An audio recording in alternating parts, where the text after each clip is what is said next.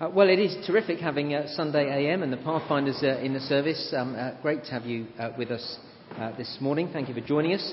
And any who are here for the very first time, who just turned up at Christchurch Forward this morning, we're thrilled to have you here as well. We're looking through the book of Ephesians. We've reached chapter 6, verses 1 to 4. Let me encourage you to have the Bible open in front of you. Page 1177 is the page number, 1177, Ephesians 6. Verses 1 to 4. And if you like these things, then I've put an outline of this sermon, on the back of the service order. So if you want to see where we're going, then if you turn to the back page of the service order, you'll see the outline there. Let me read again for us, Ephesians chapter 6, verse 1. Children, obey your parents in the Lord, for this is right. Of course, it's one of those verses that seems remarkably clear and straightforward until you try to work it out. We've been hearing about some of the intricacies of that already in the interview. But let me try and tell you of another situation where it's difficult. A 17-year-old explained his conundrum to me after I'd spoken at an evangelistic event at the church that he was connected to, so I'd never met him before. But after I'd spoken, he came up and spoke to me, and he said, "My parents aren't Christians, and they've told me that I shouldn't go to church, but the Bible tells me to obey my parents. What should I do?" Well, that's a difficult one. Verse 1 throws up questions for people way beyond their teenage years. A Christian couple in their mid-20s were considering working abroad as mission partners. They both came from Christian homes, but the wife told me, "My parents aren't at all happy about us living overseas and so far away, but we feel this is the best way we can serve the Lord. Does the command to obey my parents prevent us from going?" That's a good question. See, does this command in verse 1 give parents the right to veto godly decisions of their grown-up children? Is this the command, the ace of hearts in Christian commandments, the card that trumps all other commands? You know, when you teenagers say, "I don't want to do that," do your parents have the right to bring out Ephesians chapter 6, verse 1 and hold it in front of you, which means you've got to obey? Well, let's look at these verses more closely to try and understand them properly. And on the handout, the first heading, Children Obey, verses 1 to 3. Now look, before we look at these verses, a real grasp of these verses will dispel any idea that parents can have an unhealthy, Victorian, dictatorial hold on their children. As we saw last week with husbands and wives, there is not even a hint of the Bible giving harsh and vindictive people power over others. Verse 1, "Children, obey your parents in the Lord, for this is right." There's the command. But why? Why should we obey our parents? The rationale behind verse 1 is in verses 2 and 3. "Honour your father and mother," which is the first commandment with a promise, "that it may go well with you and that you may enjoy long life on the earth." Now, honour your father and mother is, of course, one of the 10 Commandments. And Paul tells us in verse 2, it's a command with a promise. Now, understand the promise in verse 3, and we'll understand why it's so crucial to obey our parents. Well, to understand it, turn back with me to Deuteronomy chapter 5. You might like to keep your finger in Ephesians 6. We're going to come back there.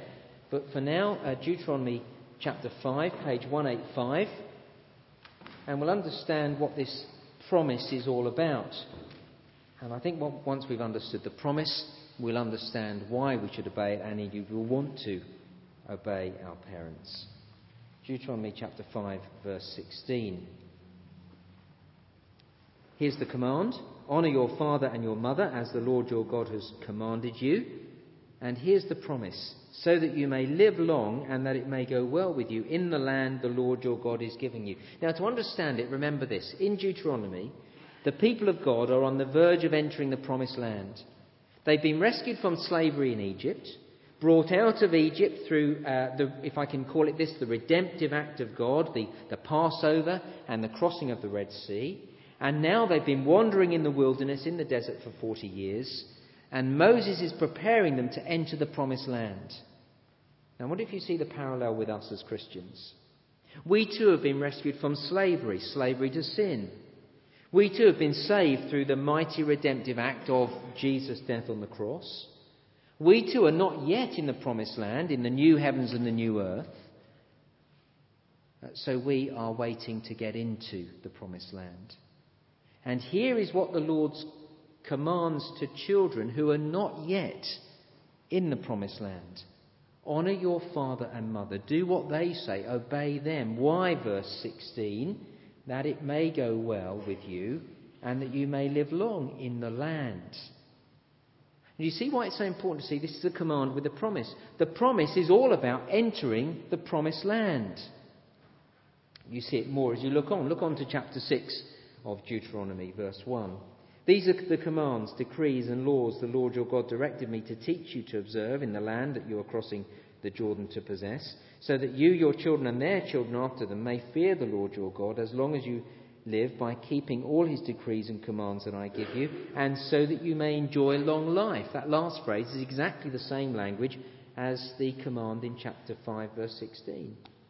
Verse 3, Hear, O Israel, and be careful to obey, so that it may go well with you, and that you may increase greatly in a land flowing with milk and honey, just as the Lord, the God of your fathers, promised you. You see, so that it may go well with you. Again, the same language as chapter 5, verse 16. Now, don't get bogged down in it all. The point is very simple. The promise of the command is all about entering the land. For us, it's not about waiting for a strip of land in the Middle East. Our eternal home is the new heavens and the new earth. And that's why Paul, when he writes and remembers this promise and this command, changes one word. So you come back with me to Ephesians chapter 6 now and see that the subtle but crucial change. Ephesians chapter 6, verse 3. Well, verse 2, honour your father and mother. Verse 3, that it may go well with you and that you may enjoy long life, not in the land, but on the earth. See the point? The earth being the new earth, the new heavens and the new earth, the home of righteousness, as Peter calls it. The reason children are to obey their parents is because their parents are to be instructing their children about how to be sure to be with the Lord in eternity, in the promised land. And, of course, how to live as God's people as we wait for that promised land. Now, do you see how helpful that is? Understood properly, this is not a carte blanche for parents to insist their children do whatever they tell them to do. Do what I tell you to do because I'm your parent is not quite enough. Now, I think it is then primarily all about families and about parents teaching their children about coming to know the Lord. I do think it is a creation ordinance, that it is the way that the Lord has set up the world to work best, but I don't think that's the primary thing that's going on in this passage. Now, that's very helpful, isn't it? Because when parents are opposing the reason for the command, then children shouldn't obey them. Like the parents of the lad who told him that he couldn't go to church. Now, of course, how you work it out with someone who is under parental control, someone who's a minor, is very difficult. To advise a teenager in that situation to just ignore his parents may not be the wisest thing. Now, I don't know, there may be some teenagers here who have parents who aren't Christians. Don't mishear this.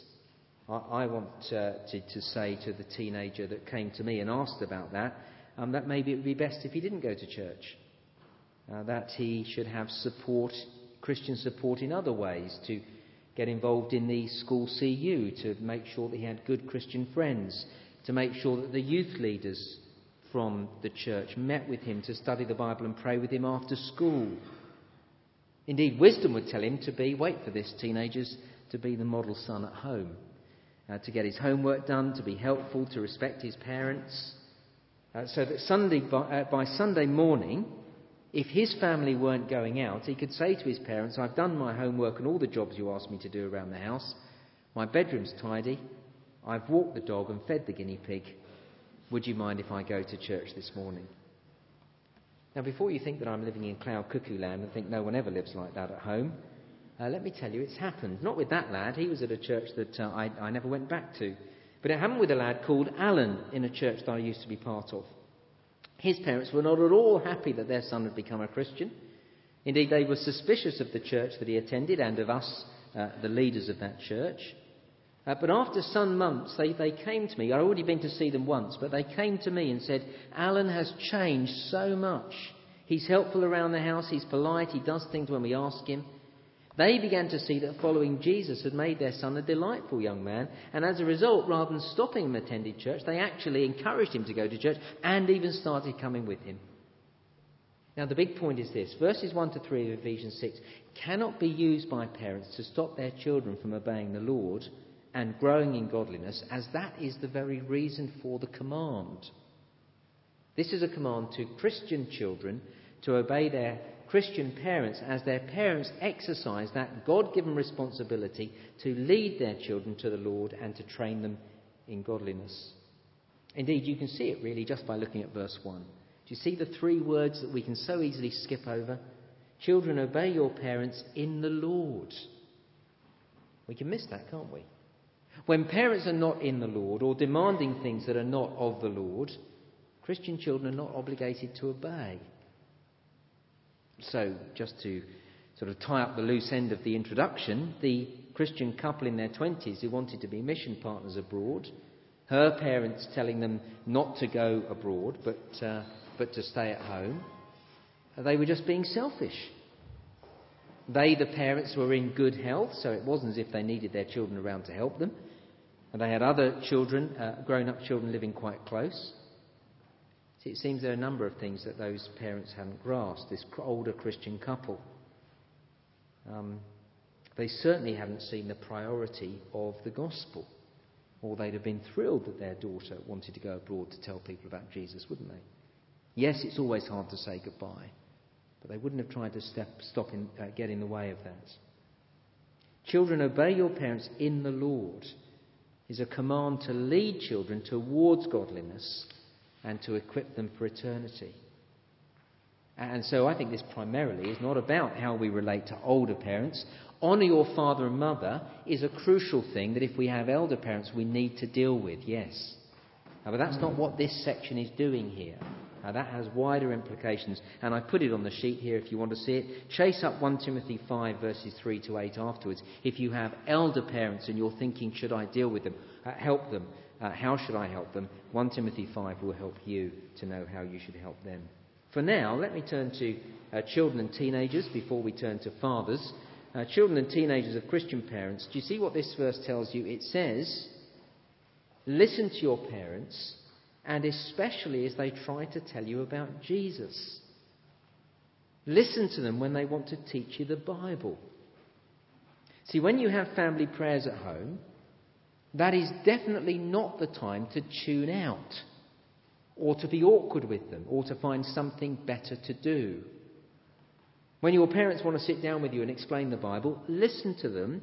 Indeed, be eager to hear what they have to say, because they want you to get into the promised land. When they explain to you why they live the way they live, why they've taken the decisions they've taken, why they spend their money the way they do, why they won't buy you the latest gadget that you so desperately want and cannot live without, why they don't want you to watch certain things on TV, why they're concerned about your internet use or the time you're spending on the computer, why they have a different set of sexual ethics to your friends' parents, why they want you to attend church, and so on. When they explain those things, when they are helping you to understand the Bible and how the Bible has shaped their thinking on those things, listen to them. And when they're teaching you Christian truth in all spheres of life, obey them. And you're going to think, why should I obey them? And this passage says, because they are trying to equip me for and tell me about eternity. Because this is a command with a promise, the promise to enter eternal life. Do you know what I want for my children more than anything? More than anything in the world. What do you think it is? Happiness? Contentment? A stable, happy marriage when they grow up and be married? A successful career? A comfortable lifestyle? I want many of those things for my children, of course. What do I want more than anything for them? I want them to spend eternity with the Lord Jesus Christ. I actually dread the thought of my children, our twins, 8-year-old Beth and Susanna, and 5-year-old Joshua. I dread the thought of them spending eternity in hell. I often think about it, and I cannot bear it. Children and teenagers here, listen to your parents in the Lord when they instruct you in the Lord. They long for you to spend eternity with the Lord Jesus. They cannot bear the thought of you being in hell. And when you think they're bending your ear and getting on at you, it's because they love you. But children and teenagers here, I guess one of the great problems when we talk about eternity is that it seems far away and so irrelevant when there's an exciting life to live here and now. Let me say two things to you, and then I'm going to say an awful lot to your fathers. So if you feel I'm getting at you now, don't worry, your fathers are going to get it in a minute. Well, I'm not going to do it like that, you understand. But they're going to hear something in a moment. Here's two things for you. Firstly, when you think it's a long way off, let me say it is very exciting to follow Jesus when you follow him wholeheartedly. Jesus gives you a mission in life to change the world. Follow Jesus and you are part of the great master plan of the universe. Follow Jesus and you are sure to invest your life in things that matter. And you will discover that living with him is what you were made for. Indeed, that living his way is the way that makes life work best, verse 3, that it may go well with you. And secondly, when you think that eternity seems so far off, let me say it's a mark of maturity to think about eternity and to think and plan for the future. See, a characteristic of little children is that they can't wait for anything. They want everything now, and if they don't get what they want now, they become miserable, and they make sure that everyone around them is miserable. They throw their toys out of the pram. A mark of maturity is seen in people preparing for the future. Now, look, I'm not a youth worker, but I think most teenagers want to be treated like mature, responsible adults. Well, then listen to your parents as they help you to plan for the eternal future, which may seem a long way off, but frankly any of us could be catapulted into eternity at any moment. I wonder if you caught the news story last week of the 17-year-old girl who died when the car she was in was swept away by floodwaters in Wales. Let me ask you, do you think that 17-year-old, when she woke up that morning, do you think she thought for one moment that by the end of the day she would be in the presence of Almighty God? I don't suppose she did. But she was. Children, obey your parents. They want you to spend eternity with the Lord Jesus. Secondly, fathers train. The second point on the handout. Fathers train, verse 4. Fathers, do not exasperate your children. Instead, bring them up in the training and instruction of the Lord. And isn't it interesting that while verse 1 is addressed to children to obey their parents, verse 4 is definitely addressed to fathers. Now, what is this verse about, verse 4? Well, fathers, the verb here means literally to nourish or to feed. It's the same word used in chapter 5, verse 29, to feed and care for. Our job is to feed our children spiritually. In May this year, a most appalling story hit the national news. Do you remember it? I'm sure you will when I tell you it. A man and woman, a father and mother, were charged with neglect after their 7-year-old daughter died of starvation. Do you remember it? Kira Ishak was her name. She was rescued alongside 5 other children by police in the Handsworth area of Birmingham. But she died later in hospital. Her parents had starved her to death. Do you remember the story? Now look, the death of any child is tragic and heartbreaking, but in this day and age in Britain, with all the social benefits available, it is criminal for parents to allow a child to starve to death. Now, fathers, I guess if you're like me, we feel the responsibility to provide for our family, to put food on the table. We should feel that responsibility. It is ours. And do you see what verse 4 is saying? Fathers, the Lord has given you the responsibility to feed and nourish your children in the Lord. You wouldn't dream of allowing your children to starve physically, so fathers, do not leave your children spiritually undernourished. To potentially die eternally of starvation. Fathers, it is our responsibility to feed our children in the things of the Lord. And fathers, I think we need to not abdicate our responsibility here. It seems to me, and well, I don't know whether you agree or not, but it seems to me that British Christian culture in the first part of the 21st century is for fathers to leave the training and instruction of their children in Christian things to the Sunday school and the youth worker and mum. Oh, this verse tells fathers to step up to the plate, to be doing that training and instructing. You see, the word instruction here in verse 4 has the idea of verbal education, sitting down with our children, teaching them the truth from the Bible. Whether that be formal family Bible times or taking opportunities throughout the day to tell them how they should think Christianly on all sorts of issues. We heard it when David and Marilyn and Claire were up here, how they talked about things that came up. Talk about things, the environment, money, sex, work, leisure, sports, the arts, everything. What's the Christian perspective on those things? And the word training here has the idea of discipline or correction. Telling our children where they've got it wrong, where they are doing themselves harm. And again, to take responsibility in that, not to leave it all up to their mother. Very interesting. I was talking to somebody this week who about this passage, and they were saying it's very easy for them, having been out all day, to come in and to act the clown. Mum's been labouring away and struggling away, and he's just the fun guy.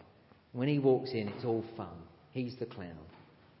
Doesn't do any of the correction, the disciplining. Christian father, no one can adequately replace you in this task of teaching and training and instructing. See, fathers have a crucial role in the family, and that's under pressure from the world at the moment, isn't it? The world tell us in all sorts of legislation that's going through at the moment that you don't need a father in the home. Now, I know there's going to be some people here who are bringing up children on their own, mothers on their own. Good on you. You need all the support you can get. That's fantastic that you're labouring away at that. But let's not buy into this lie that we're being fed, that actually, a family can be perfectly okay without fathers. Good on you if you're hanging on in there because that's the situation. But the ideal is always to have a father and a mother. Now, fathers, you have a crucial role in the family. And this verse says the Sunday school and the youth group will only supplement your teaching. They cannot replace you. Your wife adds a unique dimension to your family, and the importance of her role cannot be overstated. But as a father, you have a key task here.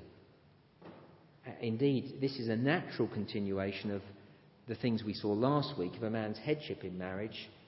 We saw that at the end of chapter 5. Now, as fathers look at verse 4, I can imagine some of you feeling crestfallen. You're already overworked. You feel all the stresses of a demanding job.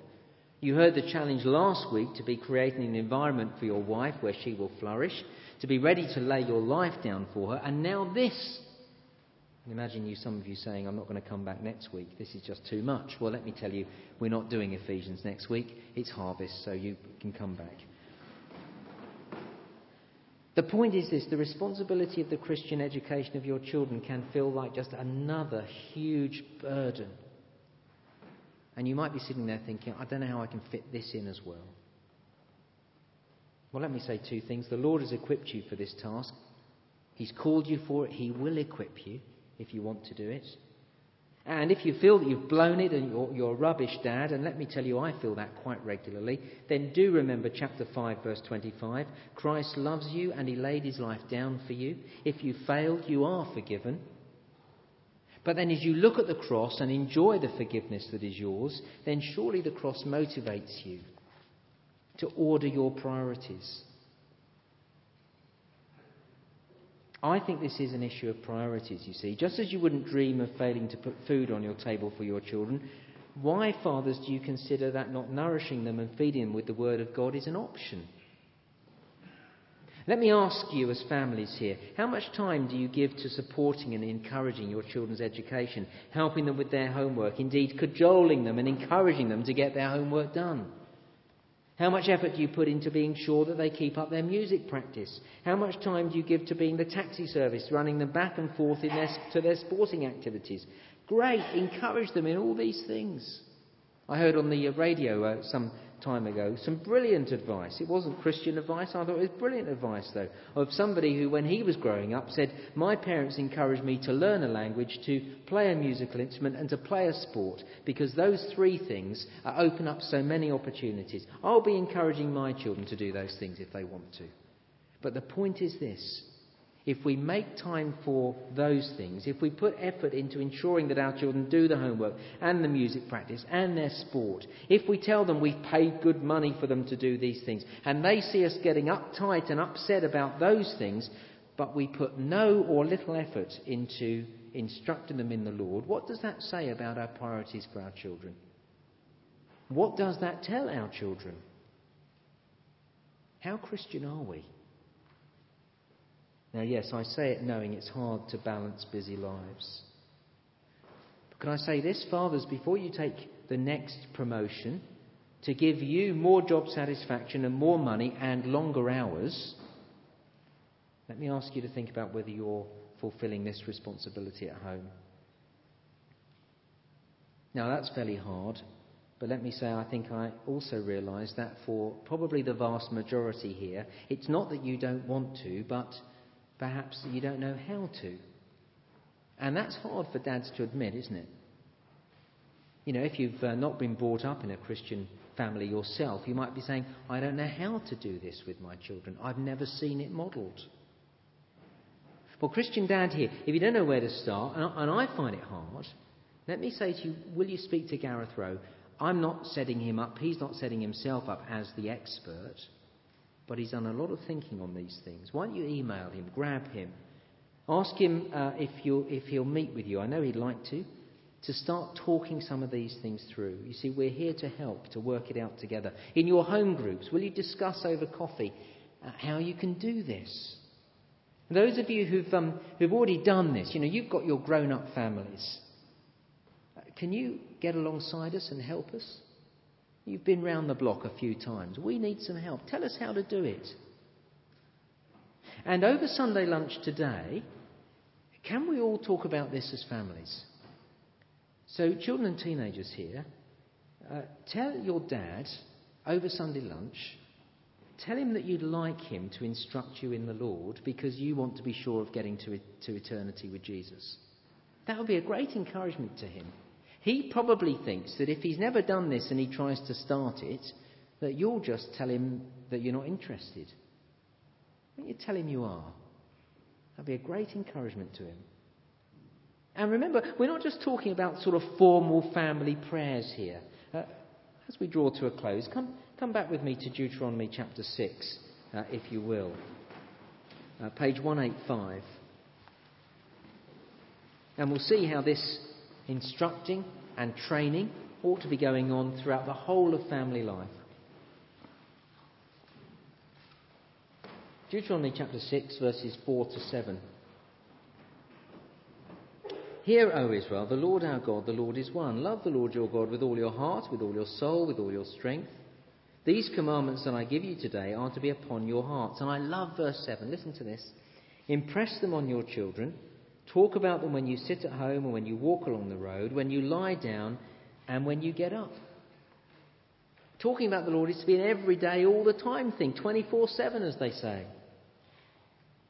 Some of the best times of talking about Jesus in our house are not the formal times of Bible reading and prayer. Sometimes they're a disaster. Often those times are a disaster. But when we're on a family walk or at meal times or when the children ask us about things they've been taught at school, we have great times talking about Jesus.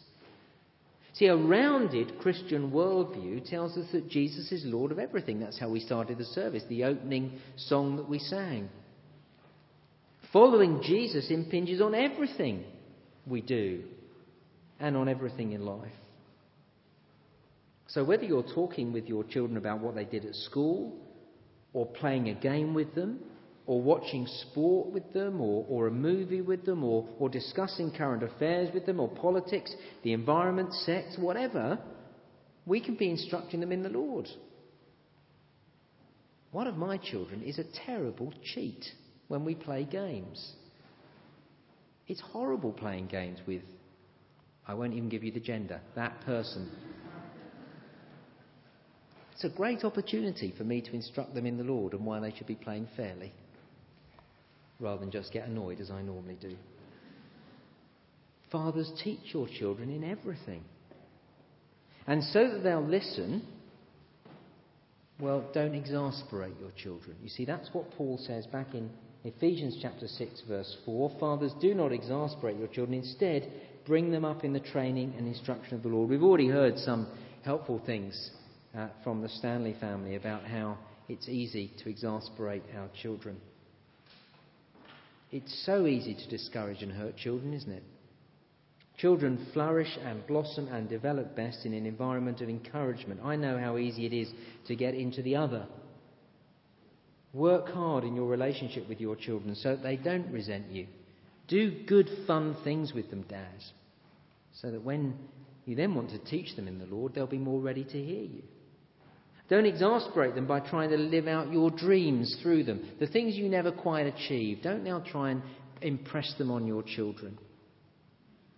I would have loved to have been a tennis player.